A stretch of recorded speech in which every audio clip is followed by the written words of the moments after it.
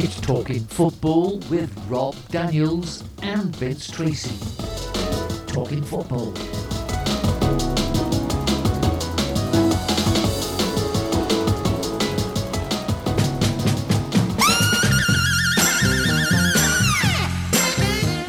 Very good day. Welcome to the podcast, everybody. It is a rather nice looking 17th of February 2023 today.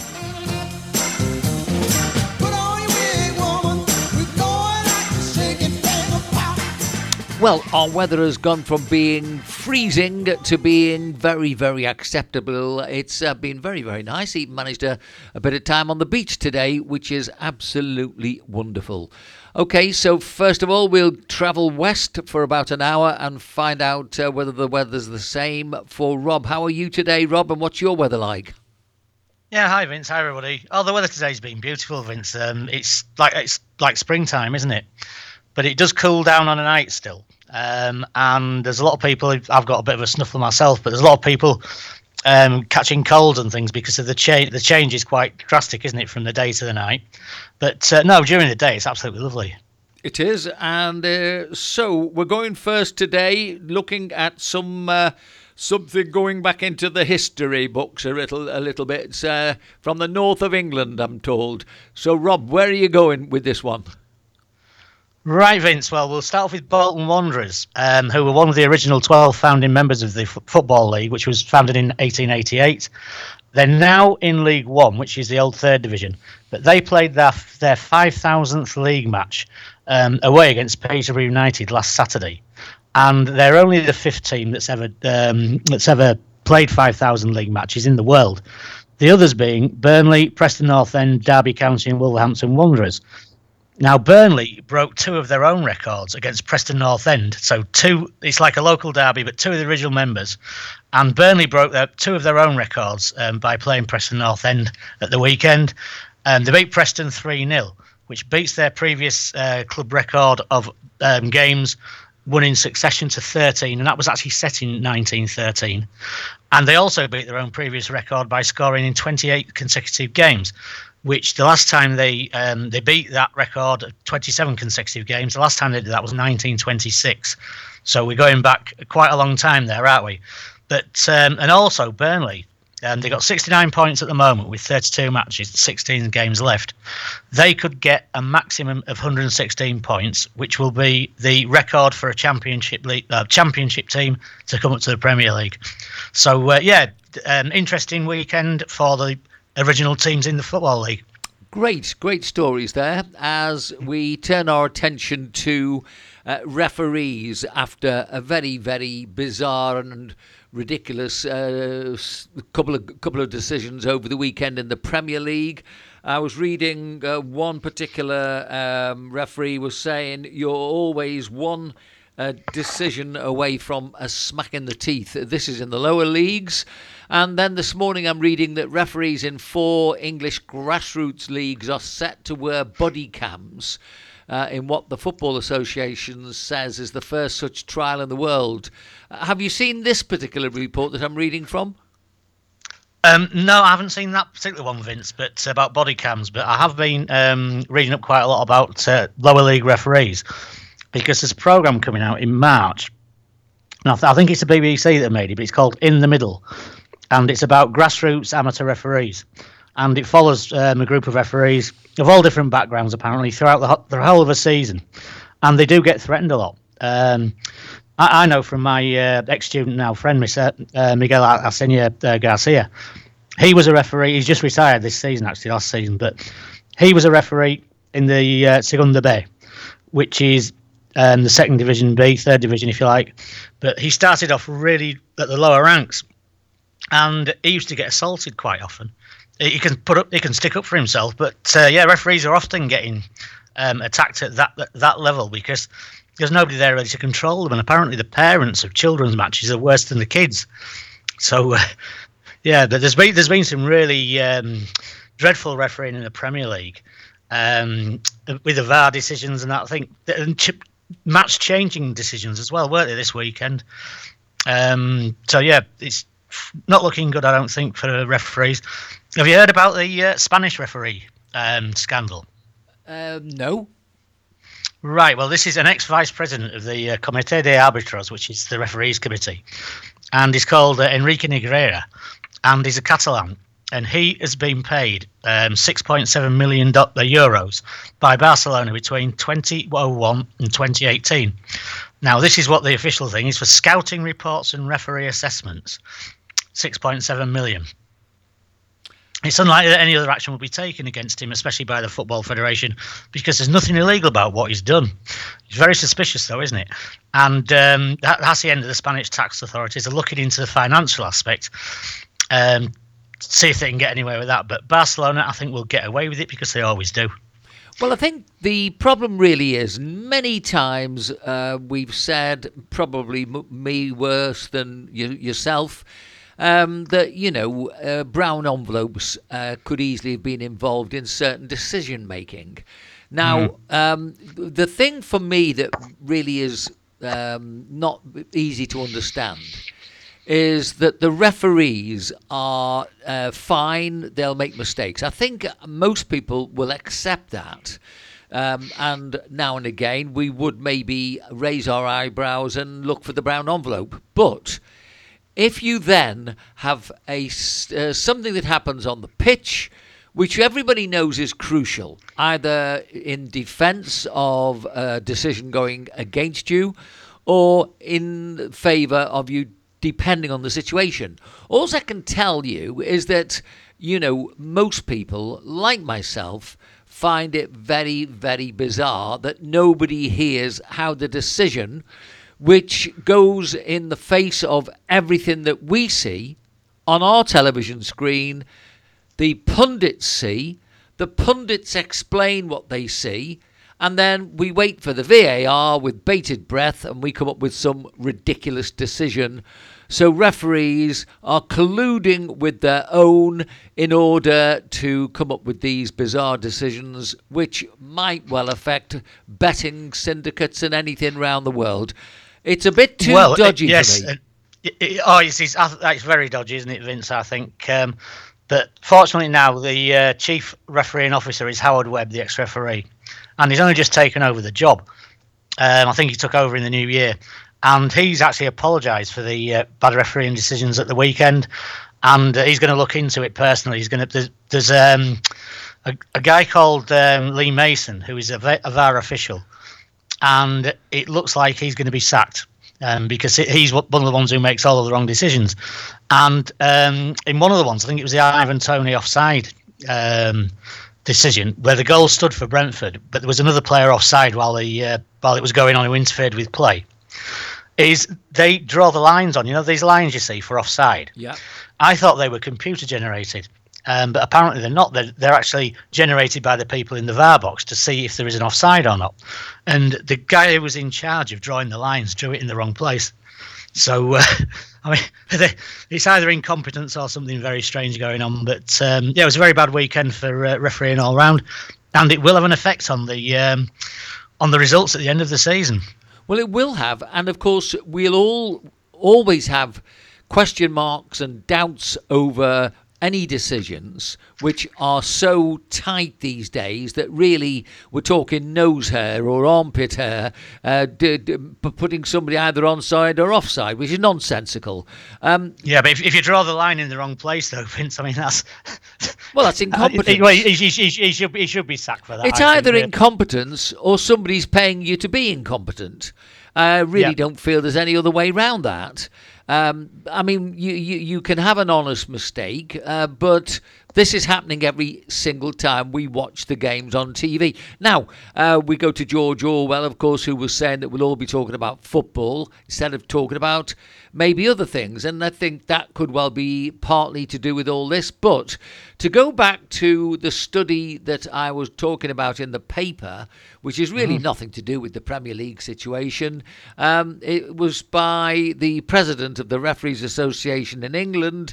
They distributed a questionnaire to 7,000 members, and the abuse of match officials was having a significant impact on their mental health. And they are only, and as I quoted when we started, ever one decision away from a smack in the mouth.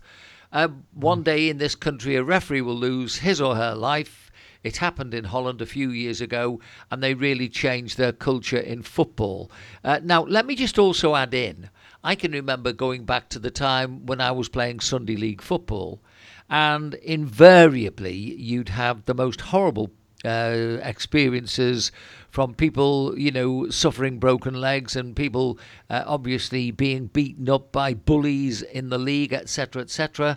And I think that, these poor referees, they never have been really given enough thanks for what they do. In this particular instance, more than 900 referees in England responded to the Radio 5 live questionnaire, with 293 saying they'd been physically abused by spectators, players, coaches or managers. All I can tell you is it all goes in line with the sort of thuggery that goes with the game now and again. And unfortunately, I think the non-league football will always be worse than anywhere else. So by all means, you can put the body cams up there, and I'm sure that it won't be a detriment, but you'll still get these people. People go out on a Sunday and they've been drinking on Saturday. And unfortunately, once a thug, always a thug. It's just that it's a great place to go and practice your thuggery. So I won't be too surprised if nothing really dynamic happens down the leagues, but something has got to happen to change the VAR decision-making progress, which hasn't been any progress at all as far as I can see this year. In fact, I think we're going backwards. I think we've all seen what Mikel Arteta must have felt like. We had it with Klopp. And I'm sure all the other managers feel the same. When anybody of a normal, even with poor eyesight, can still see enough of the decision making to say, no, that's wrong. Sadly, they're just not getting it right. Okay, Rob. Well, let's go next to the Saudi Arabians, because quite frankly, I remember picking up this particular bit of information. I thought, now how come they're also involved in the Ladies World Cup? So, tell me, what exactly is their involvement, having sort of... come on, Qatar's just round the corner. Just let's not kid each other. There's something that's going on, trying to change the way football is played around the world. They want to suddenly find the Arabs. They'll be playing.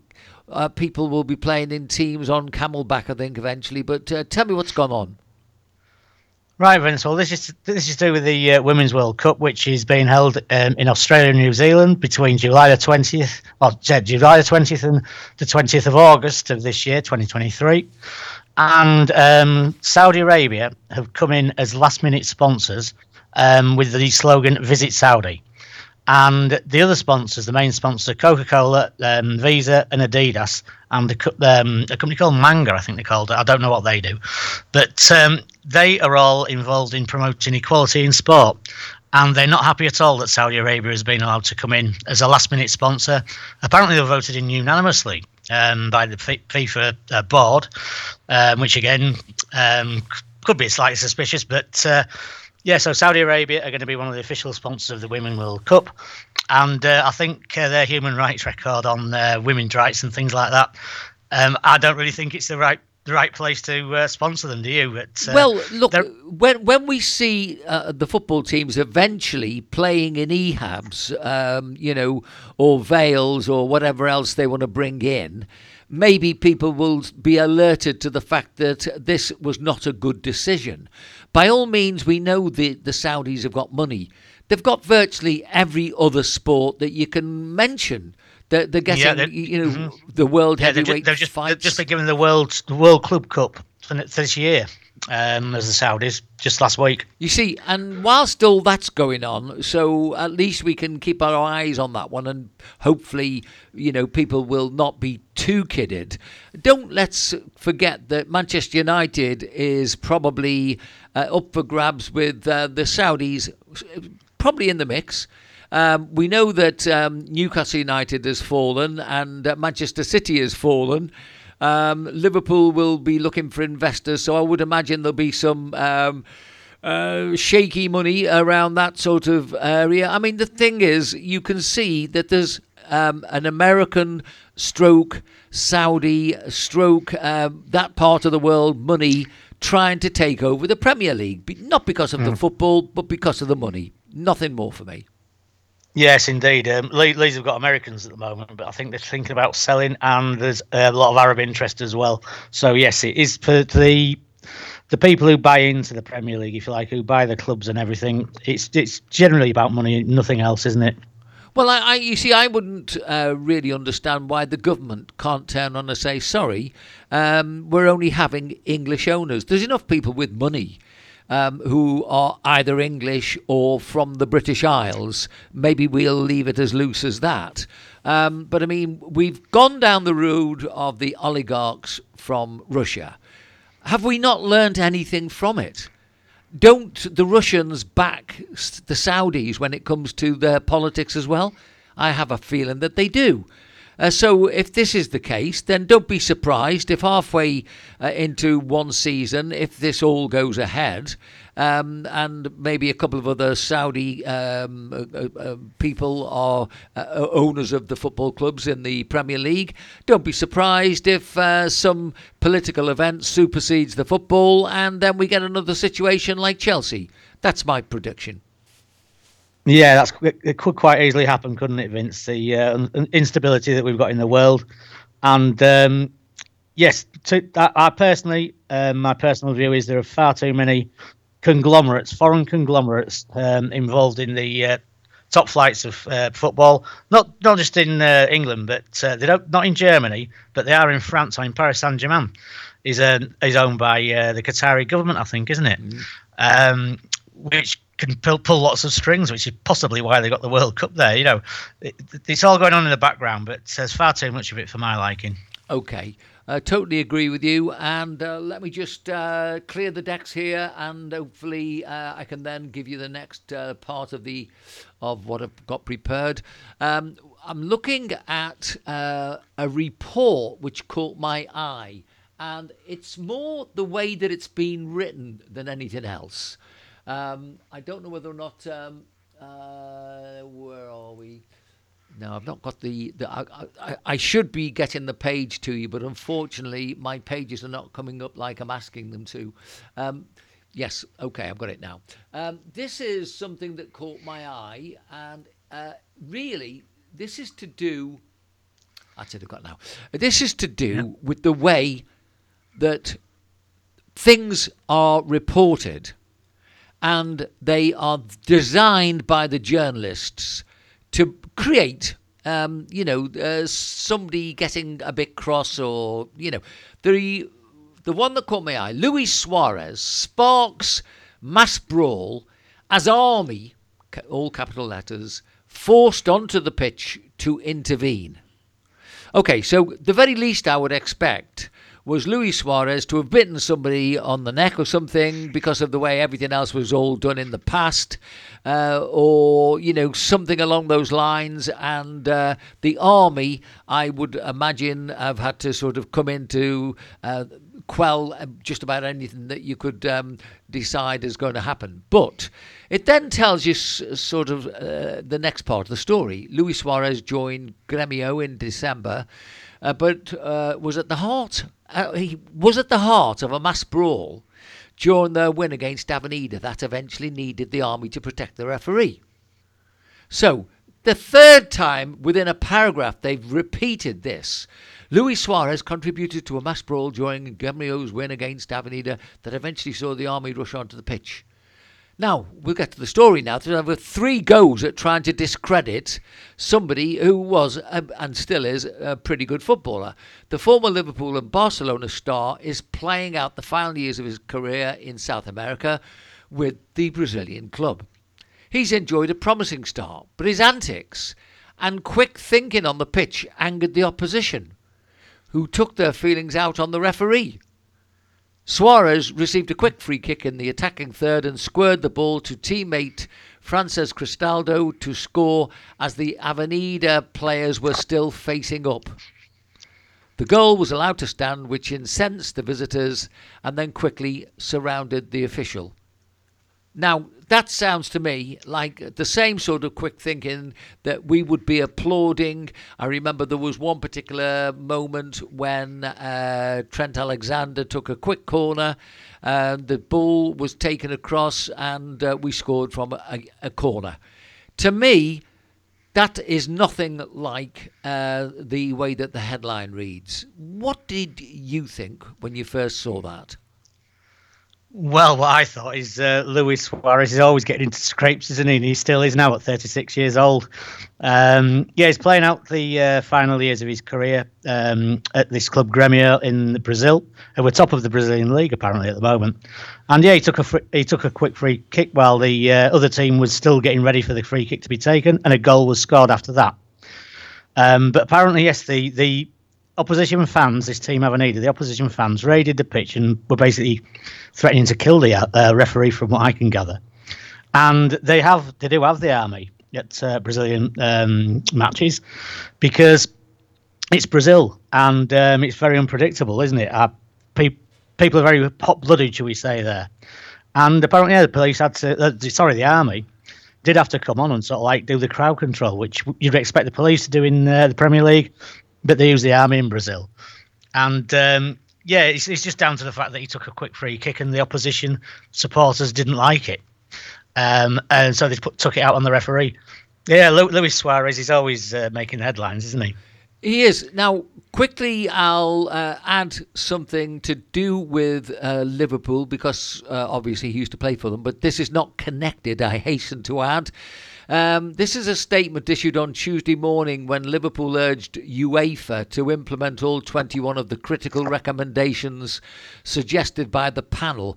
Let me just go to the fact that this was after the Champions League Cup final, in which the French police were busy spraying the Liverpool fans and creating all sorts of mayhem, which should never have ever happened. And again, you see, we'll get UEFA, who will be managing to whitewash everything, that they had nothing to do with this really, although they do say that they can blame the French police. Well, that's quite convenient for UEFA, isn't it?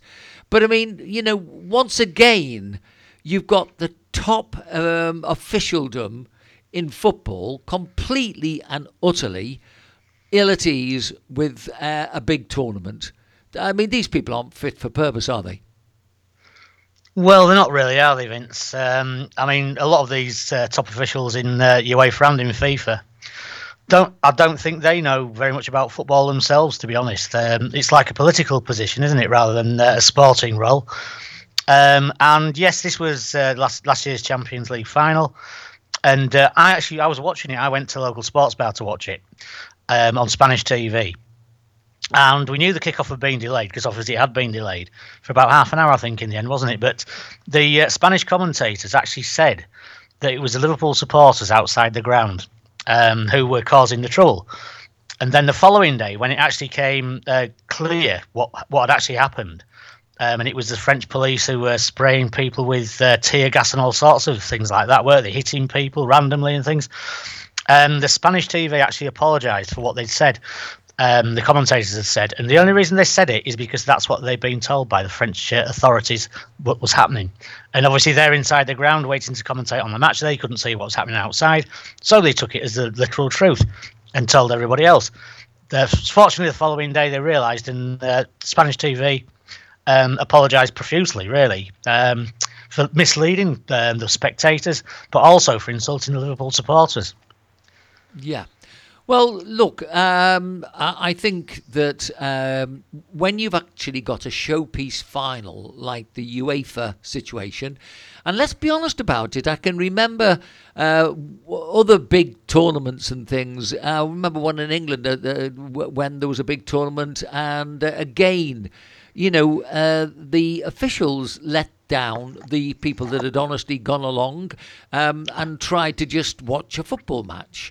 Now, we are seemingly getting to a stage now where these things, I don't know, this is commonplace, isn't it?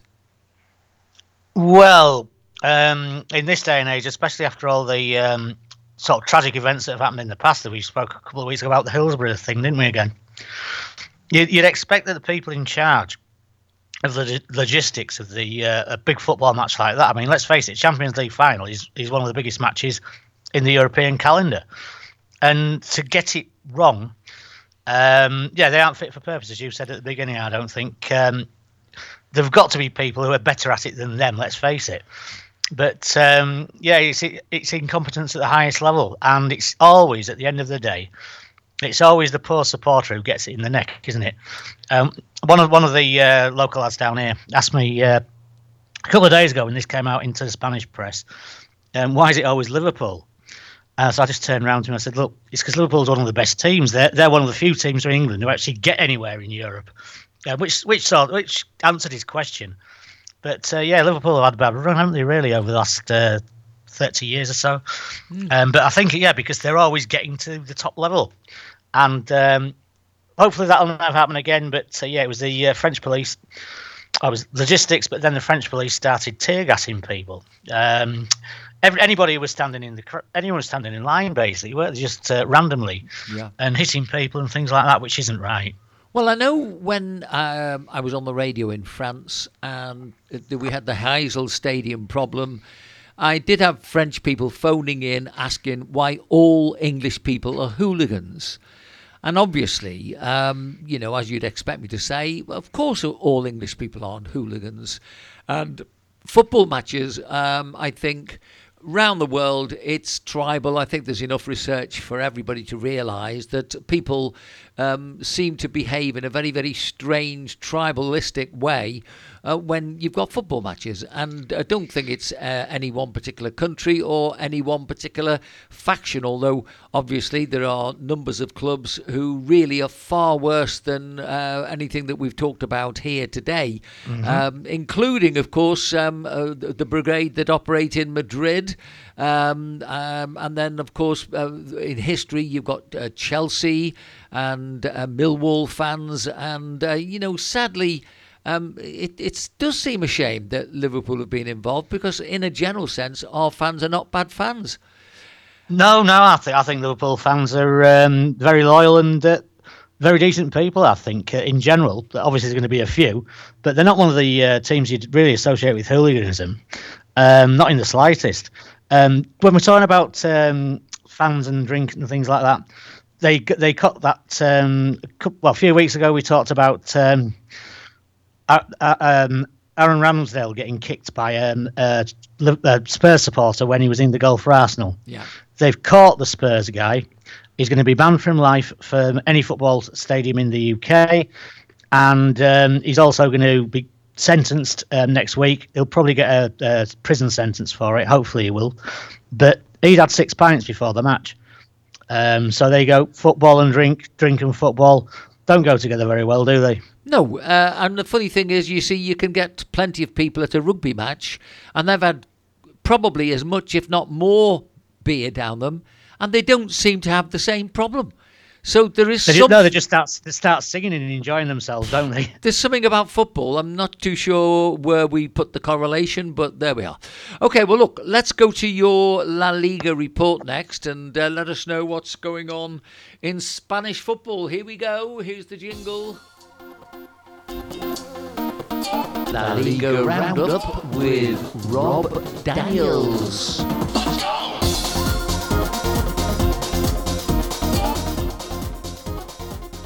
Okay, Rob, over to you. Well, Vince, let's start off with the FIFA World Club Cup.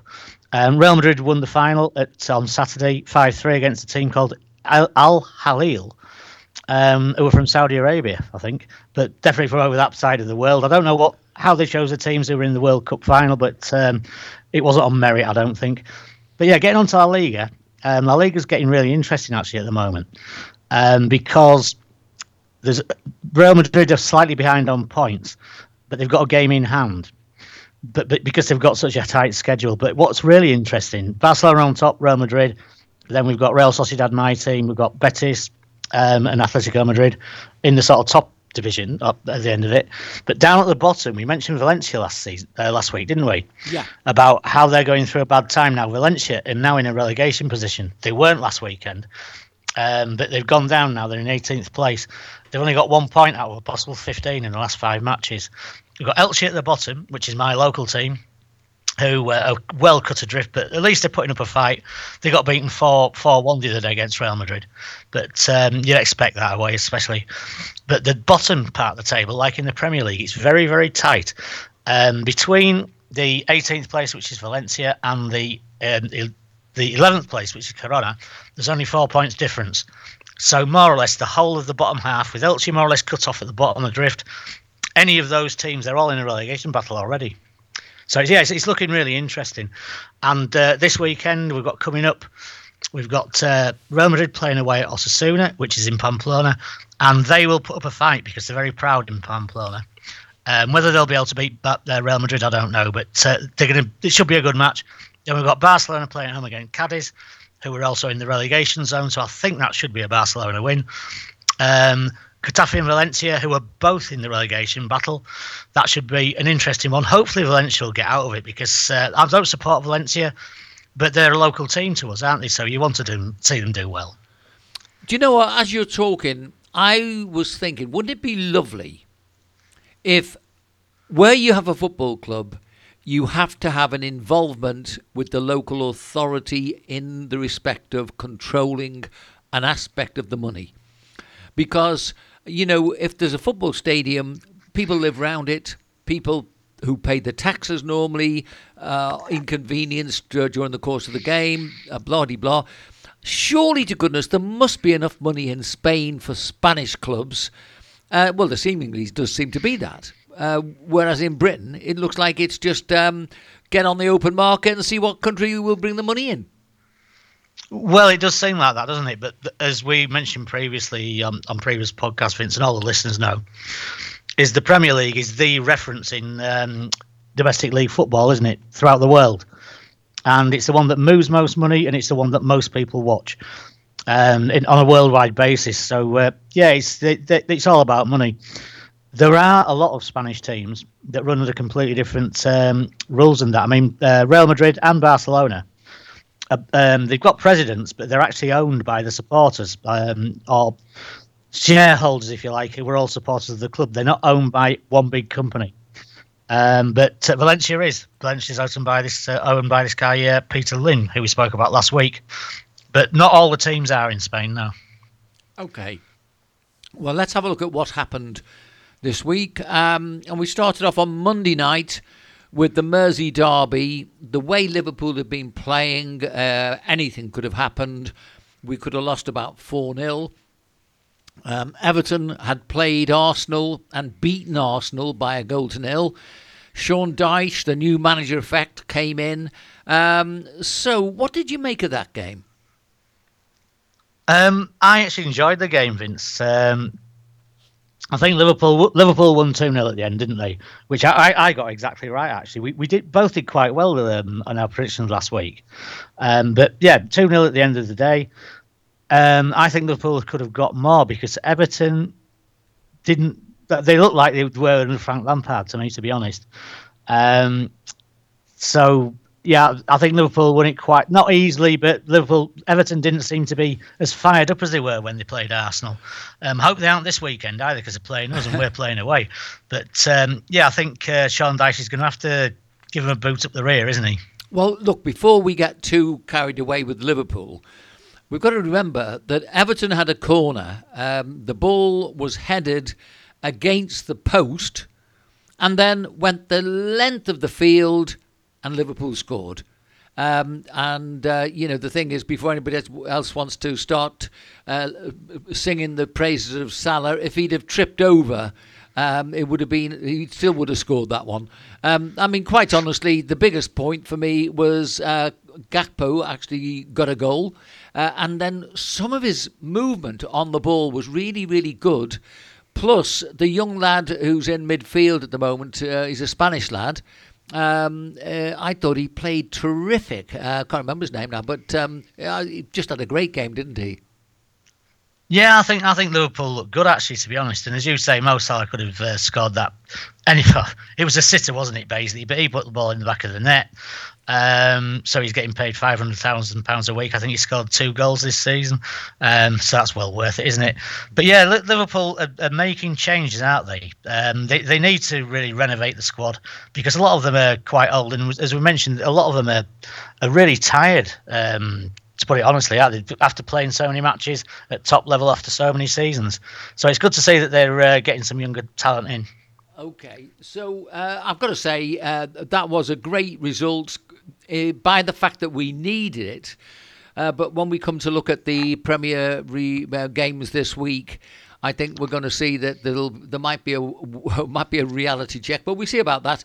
Now, we've got 2 great games from the Manchester teams this week as well. So we had Arsenal playing against Manchester City at Arsenal. And it was a very good win for Manchester City, 2-1. What did you think of the game? I enjoyed that, actually. I personally, I thought Arsenal were going to win it, but they didn't because City came back, didn't they? City were down and they got 2 goals in. And City now have actually leapfrogged over Arsenal on points. They've got they played a match more, but they're actually top of the division at the moment, Man City. And so they've caught up with Arsenal. There's one game difference involved. That City at the moment at the top of the Premier League. And you were also telling us about a little team called Darvel in the Scottish leagues. Obviously, it was a very, very slow day for news when we were talking about this, but they were beaten 5-1, so their dream came to an end. Going to the Champions League, I watched Milan playing Tottenham Hotspur. Paris Saint-Germain, they lost at home to Bayern. Milan beat Tottenham Hotspur, but they didn't look convincing to me. Did you see those games? I didn't actually, Vince. I listened to the Milan Spurs match on Radio 5 Live, and I was keeping track of the other results actually while the match was going on because obviously the commentators were telling us when goals had gone in and stuff. But it sounded to me like quite a good match. But Bayern Munich beating Paris Saint-Germain in Paris. Paris Saint-Germain are having a very dodgy season, actually. They are still top of the League One, I think, but they're not the Paris Saint-Germain you would expect them to be. They've got a lot of problems in the changing room, apparently. A lot of the arguments going on between the players, and they're not having a very good season by their standards. So I think Bayern should get it on the return match. There's no away goals this season either, Vince. That started last season, also in the Europa League, where if it's a draw on goals at the end of the second match, they'll play extra time, then go to penalties. Away goals don't count double at this moment. So I think Bayern have got the advantage. Benfica beat Club Brugge, and Dortmund beat Chelsea. I listened to that one as well, actually, on the radio. And Dortmund are a force to be reckoned with, I think. That's Jude Bellingham, the English lad. He is absolutely excellent. He's a household name in Germany. Yeah. Okay, I said 2-1 Man City. It was 3-1, of course, because they got another late goal, didn't they? Right, exciting game. Yeah, it was. Yeah, it was. Exciting game last night. Barcelona 2, Manchester United 2. I couldn't watch it because I was doing something, but I did hear it, and it was exciting to listen to. Did you watch that one? I did actually, Vince. I went out to watch that one because not that I'm a big Man United fan, as you and all the listeners know. I'm not a Barcelona fan either, but there's a lot of Barcelona supporters around here. And considering that it was a Thursday night, there were all sorts of bars that put the match on, and it was more or less like a weekend kind of atmosphere. But I thought it was a really good match, and Marcus Rashford at the moment, he went off form, didn't he, after the COVID thing and all this all this charity work he's been doing for children. He sort of seemed to forget about football for a while, but he's on fire at the moment. I mean, he got 2 goals in. He's scoring virtually every time he touches the ball. I think he's one of the best English players, at least, Marcus Rashford. I like him as a person, but I think he's an excellent player as well. I don't know him as a person. Unfortunately, when you just watch these people on TV, I mean, quite honestly, yeah, football comments only for me for that one. I like him as a footballer. I think he's an exciting, very, very good player. Let's look at the... He's actually a nice lad, I think, Vince. I've read quite a lot about him and seen quite a lot about him. And he comes from a very, very humble background in Manchester. And...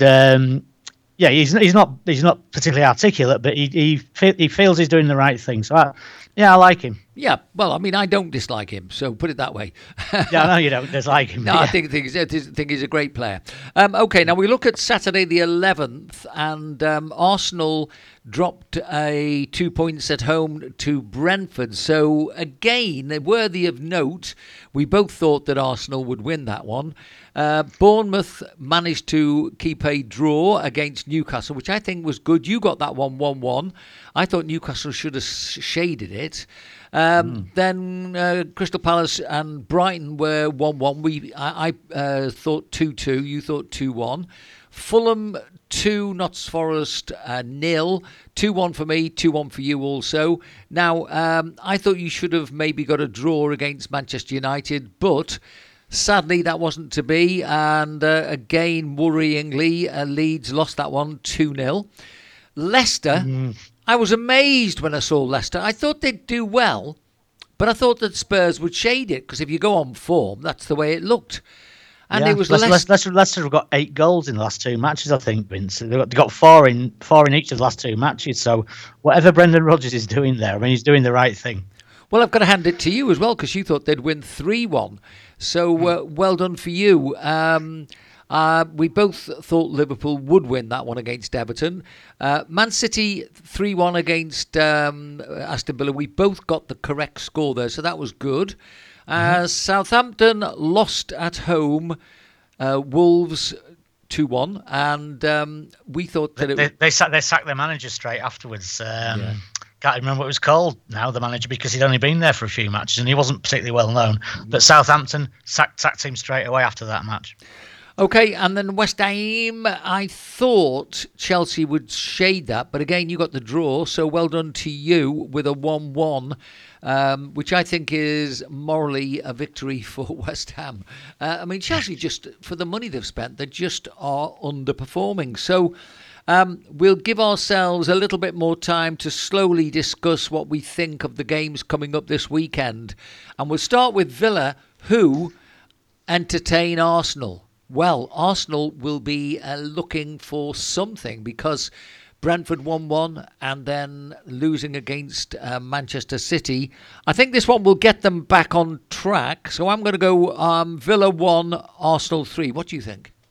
I've got it down as a 1-2, Vince, to Arsenal, because, as you say, Arsenal have sort of tripped up over the last couple of matches and they want to get back on form. Villa are doing quite well, actually, at the moment, but Arsenal... I think Mikel Arteta is going to give them a right kick up the rear, if you like, and I think Arsenal should win it. If they don't, then a lot of the players are going to be in big trouble with him. Yeah, and also it might indicate maybe a bit of a drop, because we have seen this in other years when a club's come to the front and then they start losing a few games and they start falling. We'll go to Brentford next. Brentford against Crystal Palace.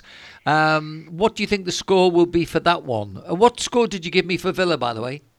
At 1-3 to Arsenal. 1-2 from me, 1-3 from you. Yeah, okay. And Brentford Palace. Brentford Palace. Now, Brentford are doing really well this season. Palace aren't doing that badly, but Brentford are having a really good season. So I think this will be 2-1 to Brentford. I've got down 2-1 to Brentford as well. And let me just add in that I was watching BBC London, and they had Patrick Vieira was Well, he was complaining, I've got to say, that he was sort of giving us enough vibes that he thought that there weren't enough black managers in the Premier League. In fact, he cited 4%, which must be him.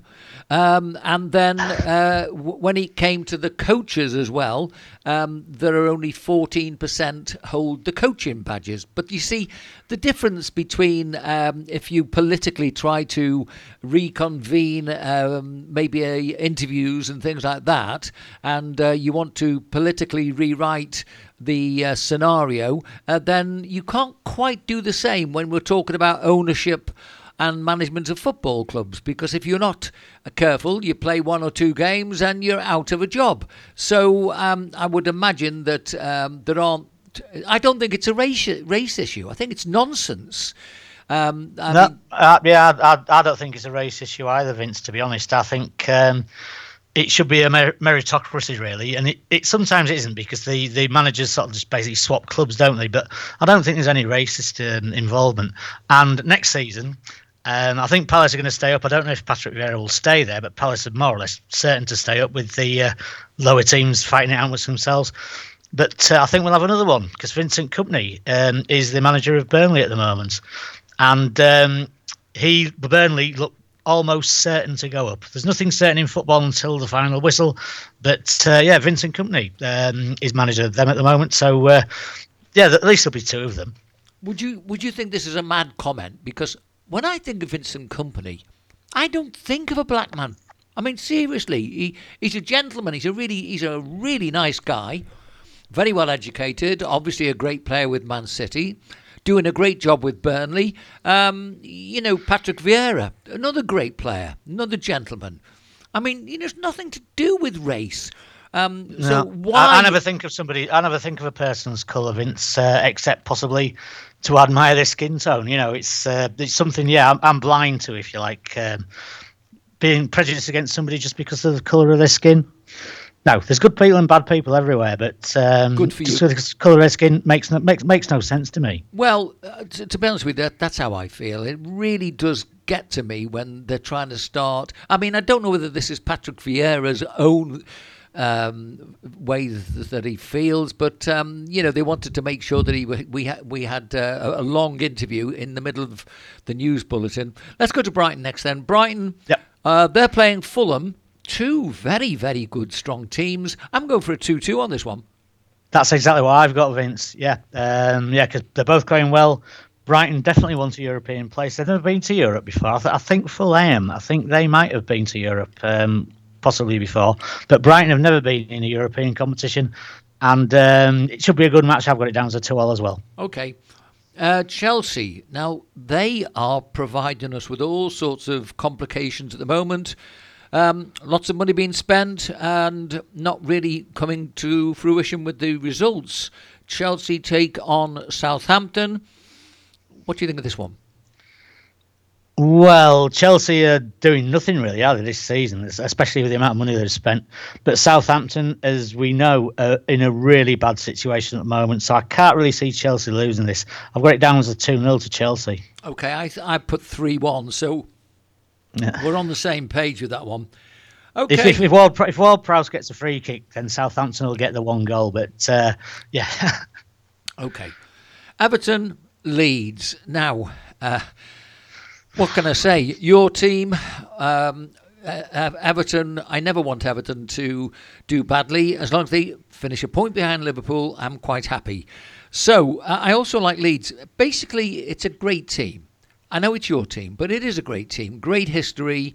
Never ever want Leeds to do anything but do well. So, very difficult. I'll have to go for a draw, I think, because this is my heart more than my football brain.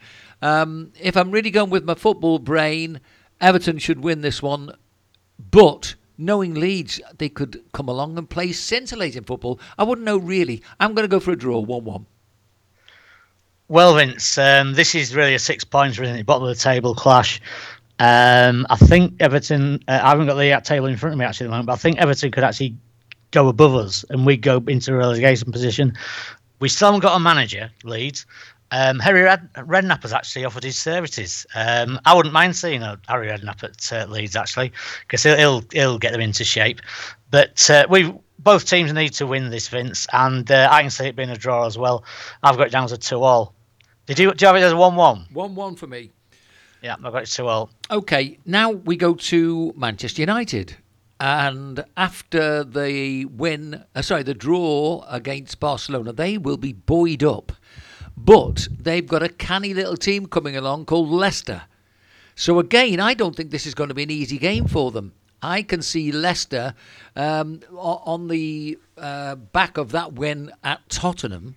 I can see them looking pretty confident. It's going to be a tricky game. What do you think for this one? Well, there's no easy matches, are there, really, in the Premier League, Vince? But this is an interesting one as well. As you say, Man United going well, just drew against Barcelona, which was a good result for Man U away. They've never beat Barcelona away before. But it was a draw last night. Leicester City having a resurgence, but I can't see them doing it. I think this could be got plenty of goals, I would say. I've got it down as a 3-2 to Man U. Okay, I think it'll be a draw. I think it'll be 2-2. Newcastle, Eddie Howe, done a great job. Now the camels are all in the car park. There's a few shekels probably going into envelopes even as I speak. I'm joking, of course, but at the same... It won't be shekels, Vince. That's the wrong currency, I'm afraid, mate. Listen, I don't trust anybody. No, you're right. Okay, Newcastle playing some great football. The visitors are Liverpool. Look, come on. Liverpool have got to try and get to where Newcastle are at the moment. So it's not an easy game. There's a few players beginning to look like they might be coming back for Liverpool, which should make a difference. Bobby Firmino came on as a sub during the Everton game. Van Dijk is training. We actually got Jota on as well. Look, could go either way, but I'm going for a draw on this one, 2-2. Right, Vince. Well, I've got a 1-1 down, actually. But Newcastle are starting to suffer from some injury problems. Alan whatever he's called, the French player. He has got, I think it's a calf injury, but he went down in the last match for Newcastle, and he's not going to be playing for a while, I don't think. But I've got it down as a 1-1, Vince. Okay, now if Manchester City can go to Arsenal and win, then there's absolutely no reason why they can't go and do the same at Nottingham Forest. That's the match. Nottingham Forest 0, Man City 3. That's for my money. What do you think? I've got it down as a 1-2, Vince. I think City should win it. Forest are looking quite good at the moment. They're more or less they're in a safe position as we speak at the moment. But City are going to go all out, aren't they? I mean, they're at the top at the moment. They want to win every single match. I've got it down as a 1-2. Spurs, they obviously lost heavily against Leicester. They will be hosting West Ham. They've lost in the Champions League. West Ham, London derby, could go either way, this one. But I think Spurs will have to bounce back, because if they lost in the Champions League, lost in the Premier League, and then lose to West Ham, then that will be asking some very serious questions. So I'm going to go Spurs 2, West Ham 1. Right, I've got it down as a 2-0 actually towards for Spurs. But you know Antonio Conte had an operation a couple of weeks ago. Yes. So he's been off pitch side, and he's back now, and he's not animated as he used to be just yet because he's still in recuperation. But they aren't going to let him down, I don't think. The Spurs players are really happy to see him back, so I've got it down as a 2-0. Okay, and then we have the last of the games. Wolves play Bournemouth. And I had to think long and hard about this one, because Bournemouth have just had a reasonably good result. Wolves also, they scrape the wins, and they're at home. I'm going to put them down as a 1-0 to Wolves.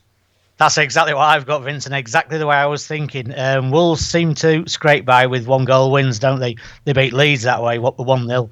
And Bournemouth, unfortunately, had a good start, but they they've plummeted since then. I've got it down to 1-0 as well, Vince. Okay, I've got to quickly say in passing that there were some women's international friendlies they've been playing sort of on today's date. Netherlands drew with Austria 0-0. USA beat Canada in the something cup. And then Argentina beat Chile 4-0. New Zealand 0. Portugal 5. I can't get excited. England played last night, didn't they? England women's team against South Korea. And it's something like the Arthur Smith Cup or something like that it's called. And they played in Milton Keynes, of all places. I mean, and this was an international match. I don't know. I think England won, but I didn't actually check the result. I was following it more or less throughout the match, just the results. But I think England won it quite easily. But yes, it's all a bit pointless, I'd say. Well, I've got to put my hand up and say, look, come on, get a life. I don't know about you, Rob. I try to follow the football intelligently, but you see, there's too much football. Who are people trying to kid me? That this is not some way to keep us all occupied and talking about football as maybe other things are happening. I think quite honestly, much as I used to champion the ladies' game, I really did when I was down in Cornwall. And they used to really think that I was a weirdo trying to teach the girls how to play football and rugby. And obviously they were on the judo and all this sort of thing, But, times have changed. And now, I'm just waiting for the first Transgender World Cup, which they might just about make one team, never mind two teams. But somebody will be there trying it on. No, I don't know.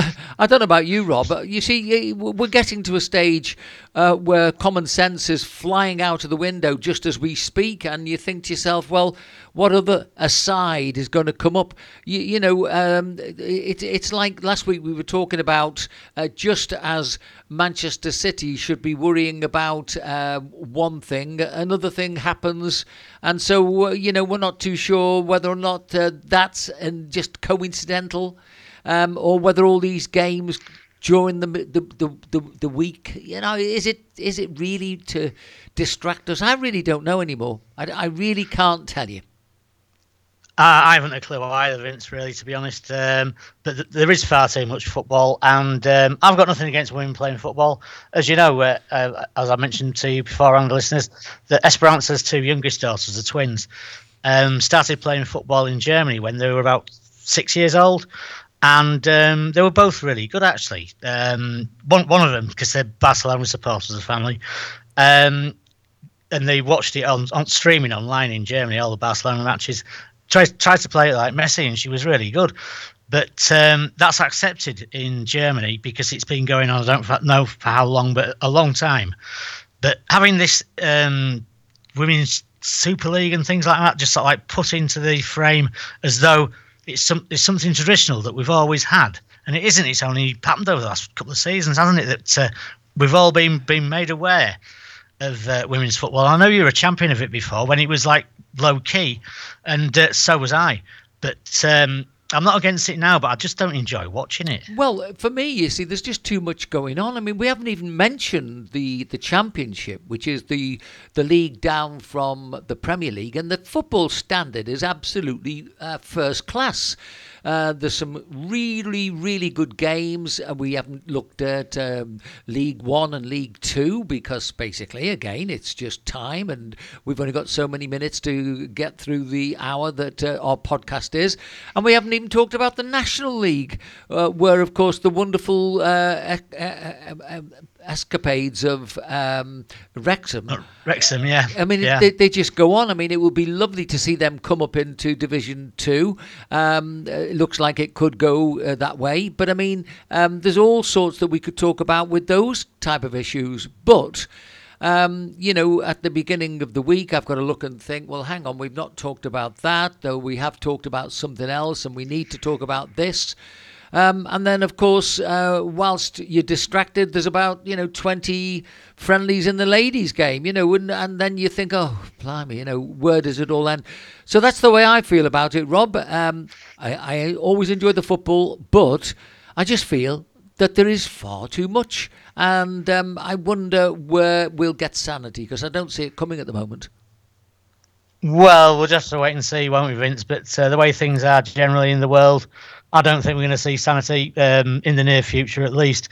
So, yeah, we might as well talk about football, haven't we? Which is what we enjoy doing, and we gallop through a lot of topics every week, don't we? So I hope, I know that we enjoy it. I hope the listeners enjoy it as well. Lovely. Rob, as ever, it's a pleasure. Thank you very much indeed for your company. Obviously, looking forward to, we're back to our regular time on Thursday of next week, Rob. We'll catch you then. Yeah, my pleasure always, Vince.